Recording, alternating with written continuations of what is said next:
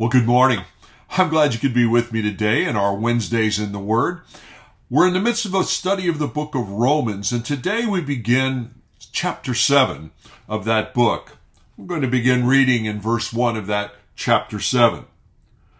Or do you not know, brothers, for I'm speaking to those who know the law, that the law is binding on a person only as long as he lives?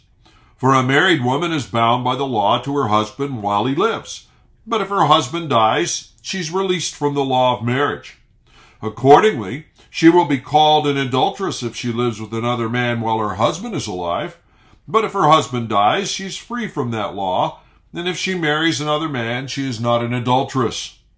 Likewise, my brothers, you also have died to the law through the body of Christ, so that you may belong to another, to him who has been raised from the dead, in order that we may bear fruit for God. For while we were living in the flesh, our sinful passions, aroused by the law, were at work in our members to bear fruit for death. But now that we've been released from the law, having died to that which held us captive, we now can serve in the new way of the Spirit, not in the old way of the written code. In chapter 6 of the book of Romans, which we've now finished, we were examining the broad question or the broad issue of sin and the life of the believer. We discovered that sin, though forgiven for those justified by faith in the Lord Jesus Christ who've repented and believed, that sin, though forgiven, can still hurt us as redeemed believers. It can still have a corrupting effect in us as redeemed believers. The bottom line of that sort of reminder is to tell us, listen, though we're redeemed, we are going to face a continuing battle with the downward pull of sin and temptation in our lives. Our new life in Christ, our new hearts, that new creation we've been given, faces a very real enemy that's still existing in this fallen world we find ourselves in through the actions of the enemy of our souls, Satan, and even through the old man that is still programmed in the members of our bodies, as Romans 7 will then develop further for us later in the chapter. The point of it all, chapter 6, was to drive home to us that giving in to temptation will still hurt us, even though it doesn't offset the reality that we've been justified by faith. Sin can hurt us here and now, even though it can no longer have the potential of removing eternal life from the redeemed believer. Chapter 6 also reminded us of a couple of points, and I'm going over these because they're the proper backdrop to our study of chapter 7. We learned in chapter 6 that victory over sin is tied to several things. Number one, what I've already mentioned, that God has made us a new creation. It wasn't merely an intellectual, will-related thing that happened when we responded to the gospel. If anyone is in Christ, he's a new creation, 2 Corinthians 5:17 tells us. God has made us new, born anew. We are different at the deepest level of our life now. New people, where once we were dead people. Victory over this struggle, continuing struggle with temptation and sin in our lives, calls for us to consider or reckon, and we spent time talking about those terms, to reckon certain things to be true. Number one, to reckon and consider the fact that the new self we are at the deepest level no longer is oriented towards sin. It wants to be in alignment with the righteousness of God. In other words, we are dead to sin in the sense of our core of our being. We are also called to consider, to reckon the fact that because that's true, we no longer have to sin. There's victory in the battle with sin possible for the believer. But that victory will require, number one, that we make a continuing decision to surrender our lives to the control of the Lord Jesus Christ. In other words, we make a continuing surrender to, in Romans 12:1 sense, present our body as a living sacrifice. giving up the driver's seat to our life and determining as redeemed people that we will let him be the Lord in our lives. There's no growth, there's no continuing victory over sin for one who has not made that determination. Secondly, victory requires us to be dependent people. One of the things that happened when we were justified in God's eyes, when we were redeemed, is that the Holy Spirit indwelt us. The Holy Spirit now becomes that source of strength that we lack in our own being. We are living now with the Holy Spirit's enablement. The Holy Spirit will not enable us in the battle against sin unless we are surrendered to the Lord Jesus Christ. But as we are surrendered people, God promises through the work of his Holy Spirit to give us a strength we lacked otherwise. Chapter 6 ended, and this is the bridge to our study today, with the reminder to us that as redeemed believers, we are not staying static. We are not staying on a level plane. In point of fact, based on the decisions we are making about temptation and sin, about surrender and dependency, we are either going to be growing in sanctification, growing in holiness and discipleship, or we were going to be spiraling downward into practical slavery to sin and temptation in our lives. Growing or diminishing. That's the day-to-day reality for the believer's life. Now, Chapter 7 opens, turning our attention to the issue of what is the relationship of the redeemed believer to the law of God.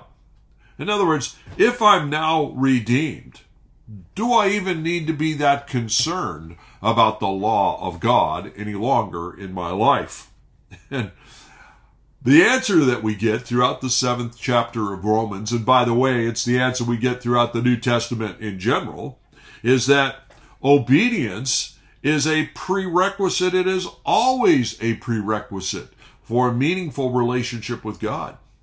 Obedience is the prerequisite for eternal life in relationship with God. In obedience, we've already seen we couldn't exert, and therefore we needed to rest in the obedience of the Lord Jesus Christ in order to be saved.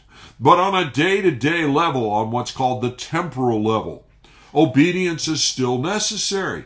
If we are disobedient, even as redeemed believers, as redeemed children of God, our temporal day-to-day sense of relationship with God is definitely disrupted. Now, why would this be true?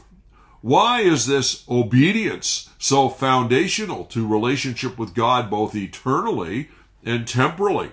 And the answer to that, it has to do with the very nature of God, his attributes. He is holy, he is righteous, and he is just. That which is unholy can't dwell in his presence. That which is unrighteous can't dwell in his presence. And because God is just, that which is unholy, that which is unrighteous, demands justice, demands penalty to be paid. In the sense of salvation, Romans 3:23 told us all have sinned and come short of the glory of God. Romans 6:23 reminded us the wages of sin is death. But of course, the wonder of the gospel that we encountered in chapter 1, verse 16, Paul says, I'm not ashamed of the gospel of Jesus Christ, for it is the power of God unto salvation to everyone who believes. God offers us, as we repent and believe in the gospel, forgiveness for our sin, then he takes away eternal accountability for us. And yet, even though that is true and wonderfully true, the fact remains that God's law, like the law of mankind, continues to have application in our daily walk. Speaking of this accountability and application, consider this fact. Accountability to a human law will continue while we live under that law. Or to put it a different way, when we live within the confines of a country or authority. Romans 13 tells us that civil government at all levels, but particularly on the local level and the national level, exists to carry the sword, to keep order in the midst of a fallen world. It matters whether you keep the law or not. And the police of a of a nation are there to ensure that you do keep the law and to punish those who break the law. That's a given dynamic. We understand it in relationship to human activity. God is saying, remember that in relationship to divine activity in terms of your religious life, your spiritual life, your walk with me. In the human sense, my accountability to a law ends when I leave the country enforcing the law, or when I die. I don't have any continuing accountability if I'm dead. If I leave the country, if I've been living in the United States and I suddenly move to France, the laws of France now become binding, not the law of the United States. Or to put it in, if you stay in the United States, consider that I've moved from one state to another state. The fact of the matter is, the speed laws for traveling in Pennsylvania don't apply if I'm traveling in Texas. If I'm in Texas, the speed laws of Texas are what apply. You follow the reasoning here. When you're alive, when you're living in an area, you are culpable for the laws of that land. Romans 7, as the verses that I read to you, gave us an example of that principle by talking about marriage laws, and reminded us that marriage laws are true laws and binding. However, those binding natures of the true law of marriage are released and gone in the face of the death of a spouse. Marriage laws are no longer binding when the partner has died. Using the illustration and developing it for us in these verses, he says, listen, if your husband is still alive, you can't go ahead and marry somebody else, because to do so is to commit adultery. You would be guilty of adultery. But if your spouse dies, that's true for the husband or true for the wife, the law of marriage is no longer binding on you. You're not guilty of anything if you then marry another. You follow the principle? It's like the speed laws. If I'm now in Texas, it doesn't matter that I broke a speed law in Pennsylvania if the speed law is different in Texas. Laws are binding within certain conditions. One of the fellows I particularly respect was challenging me thinking about these issues, and he said, listen, no one's ever guilty of adultery in a cemetery. What does it mean? I mean, once people are dead, that particular problem is no longer existing. No longer unfaithfulness can enter the picture because they're dead. All right, you follow that point? Now, keeping that point in mind, that the law is no longer binding on an individual in that sense, God says to us that in relationship to his law, we have actually died to the law. In verse 4, he says, likewise, my brothers, you also have died to the law through the body of Christ, so that you may belong to another, to him who has been raised from the dead, in order that we may bear fruit for God. In other words, like the wife whose husband has died and she's now bound to another, so also things have changed dramatically for us in relationship to God's law. We have died to the law in one sense, but now we are bound to another aspect of that law. Now, what does that mean? How does that work out as we begin to relate to this question of the believer and keeping the law of God? Well, first off, just by way of reminder to build on what we've been examining, we've died to the law in the sense that our relationship with God is now rooted in the perfect life of the Lord Jesus Christ, not our ability to be obedient to the law. That's the whole essence of the gospel that we studied in chapters 1 to 5. As far as the law is concerned, therefore, in terms of our eternal life, just like the wife whose husband has died, we are now dead to the law. We now belong to Christ. It is he, not the law, that decides our fate. Scripture frames that in different ways. It says, for example, that we have passed out of judgment into life in him.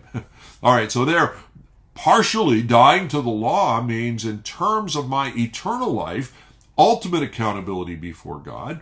I have now died to the law. I am now living to a different law. I am bound now to the cross and to what Christ has done for me. But as we discovered in chapter 6 of the book of Romans, while the law can no longer condemn me in the sense of my eternal life, that I'm now tied to the perfect life of what the Lord Jesus Christ has done for me, Romans 6 said, understand that sin obviously remains a problem. Sin obviously continues to be a dilemma for us. Sin, if we as redeemed believers who now have the certainty of justification and eternal life, that if we choose to give in to temptation in our life to displease God by disobedience to his truth, that sin choice will hurt us. That sin choice will bring guilt into our lives. That sin choice will even bring God's disciplinary hand in our life, as Hebrews 12 reminds us. He is our heavenly Father. If we've been redeemed children and adopted into his family, he is going to take out a very interactive and dynamic, proactive parenting process. And he will discipline us when things are not right in our life. And Romans 6 used the phrase, we would become enslaved once again to what God has set us free from. All right, what's the point? Even though redeemed, even though justified, even though having that future and a hope and passing out of condemnation into life, sin has the possibility of creating a very, very real barrier in our day-to-day relationship with God, and has very much the potential of creating damage in our lives and in the lives of other people that we would care about. What's the point? We simply can't ignore keeping the law, even though we're not under the law. You see, we passed out of being under the law in the sense of earning our salvation. No, we still have to keep the law because of the damage, the temporal damage that sin causes. You see, keeping the law, for the believer, the redeemed believer, is no longer an issue of security, like I won't be saved unless I do that. No, you couldn't have been saved by how well you did it before. You can't be saved by how well you're doing it now. No, we're saved because of what Christ has done for us. But keeping the law now helps to remove some of the damage that sin could continue to cause us as redeemed children in this world. We now keep the law to keep damage away, not to maintain salvation or to earn salvation. Let me repeat that. We now keep the law to keep damage away, not to earn salvation or to somehow keep salvation. Do you see that distinction? Now, Romans 7 is going to build much on that distinction for us, to show us that even though keeping the law is not tied to eternal life, it is very much tied to the quality of our life here and now, and therefore is very important to God. And God is calling for us to be good, faithful stewards of our life here and now. Now, Romans 7 builds on all of this. Listen to these words as we move forward in verse 4. Verse 4. For now we do this in order that we may bear fruit for God. For while we were living in the flesh, our sinful passions, aroused by the law, were at work in the members of our body, bearing fruit for death. But now we are released from the law, having died to that which held us captive, so that we can serve in the new way of the Spirit, not in the old way of the written code. We now obey the law to bear fruit. We no longer obey the law to be saved. We are saved because of what Christ has done for us. But we still obey the law. We obey the law in order that we may bear fruit for God. We keep the law so that our lives can be productive, can make a difference in this world. To put it a different way, we now obey in order to serve God, not in order to be saved. We now obey the law, not purely to protect ourselves from temporal damage from sin and its corrupting effects in our life. That was the point of Romans 6. Now we die to the law so that we can serve God in a new way, a way tied to fruit bearing and productivity. When we repented and believed, we were released from the law. We died to the law in the sense of condemnation. That problem was solved. Now, the law of God works to guide our lives, not condemn us. The law of God now helps us to understand the type of life He is pleased with and what, enabled by His Spirit, we are to commit ourselves to be doing. The law will align with the new self that God has made us, and it will encourage us to be who He's called us to be. Romans 7 verse 22 will tell us, and we'll develop it later, that we now, because of our new hearts, delight in the law of God within the deepest level of us. And God says now that delight can start to be and needs to be reflected in your day-to-day choices. Notice the phrase, we were released from the law in order to, that held us captive so that we could serve in the new way of the Spirit. Being released from the law enables us to serve in the new way. New in what sense? Well, in two different senses. And again, this is pretty important, radical information for the believer, the redeemed believer, when they consider, what should I be doing with my life in this world now that I am redeemed? Well, the first way in which it's new is that now, as a redeemed believer, I serve God, keep His law, not to be saved, but because I am saved. And that's a point I've developed for you already several times in our session today. That's a new thing. To serve, not to be saved, but because I am saved. But secondly, the passage underscores for us that it's a new way, a serving in a new way, because now you and I have the possibility of serving God enabled by the Holy Spirit's power, not merely by our own self-effort and self-discipline. The fact remains that even though we've been made new creations, we still don't have the innate strength to obey the law and to defeat the enemy. We need a power beyond the new creation, the new self that we've become, to have that victory and that fruit. That power, that enablement, that strength, that supplemental reality that we need is found in the indwelling Holy Spirit. And so really it's not any kind of mistake or some sort of non-directed, disconnected message that the rest of Romans 7 and all of Romans 8, or much of it, reminds us of the important role that the Holy Spirit will now be playing in the life of the believer. And we're going to study much more about that in the time ahead. So my question to you as we draw our study today to a close is, as you reflect on your life as a redeemed believer, and I'm speaking to those of you who've repented and believed in the gospel, and those of you, if you're listening to me today who haven't, please repent and believe in the work of the Lord Jesus Christ on the cross. That's your first and foremost responsibility. But now to those who've done that, I speak to you and I challenge you, as you reflect on your life in this world, are you living in the old way or are you living in the new way?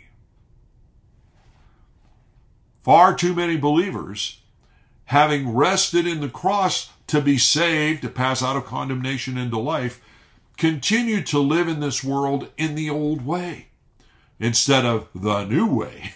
God is interested in us being in the new way. Are you understanding in this new way what it means to die to the law? Are you understanding that that means you're no longer obeying God's law in order to be saved or stay saved, but because you are saved? Are you now understanding what it means to bear fruit for God, which is the other phrase used here? Realizing that your life that's left to you in this world as a redeemed child of God is not something to waste, but something to invest, something to be used for His purposes and His glory. We'll have much more to say about that reality as well. Are you now serving in the new way of the Spirit? Or are you still trying to carry out the old way of self-reliance and self-determination and self-discipline? So many amazing facts. Today I'm just touching on a number of them. The chapter will develop them for us. Join me as we continue in our study, Lord willing, in the weeks ahead. God bless.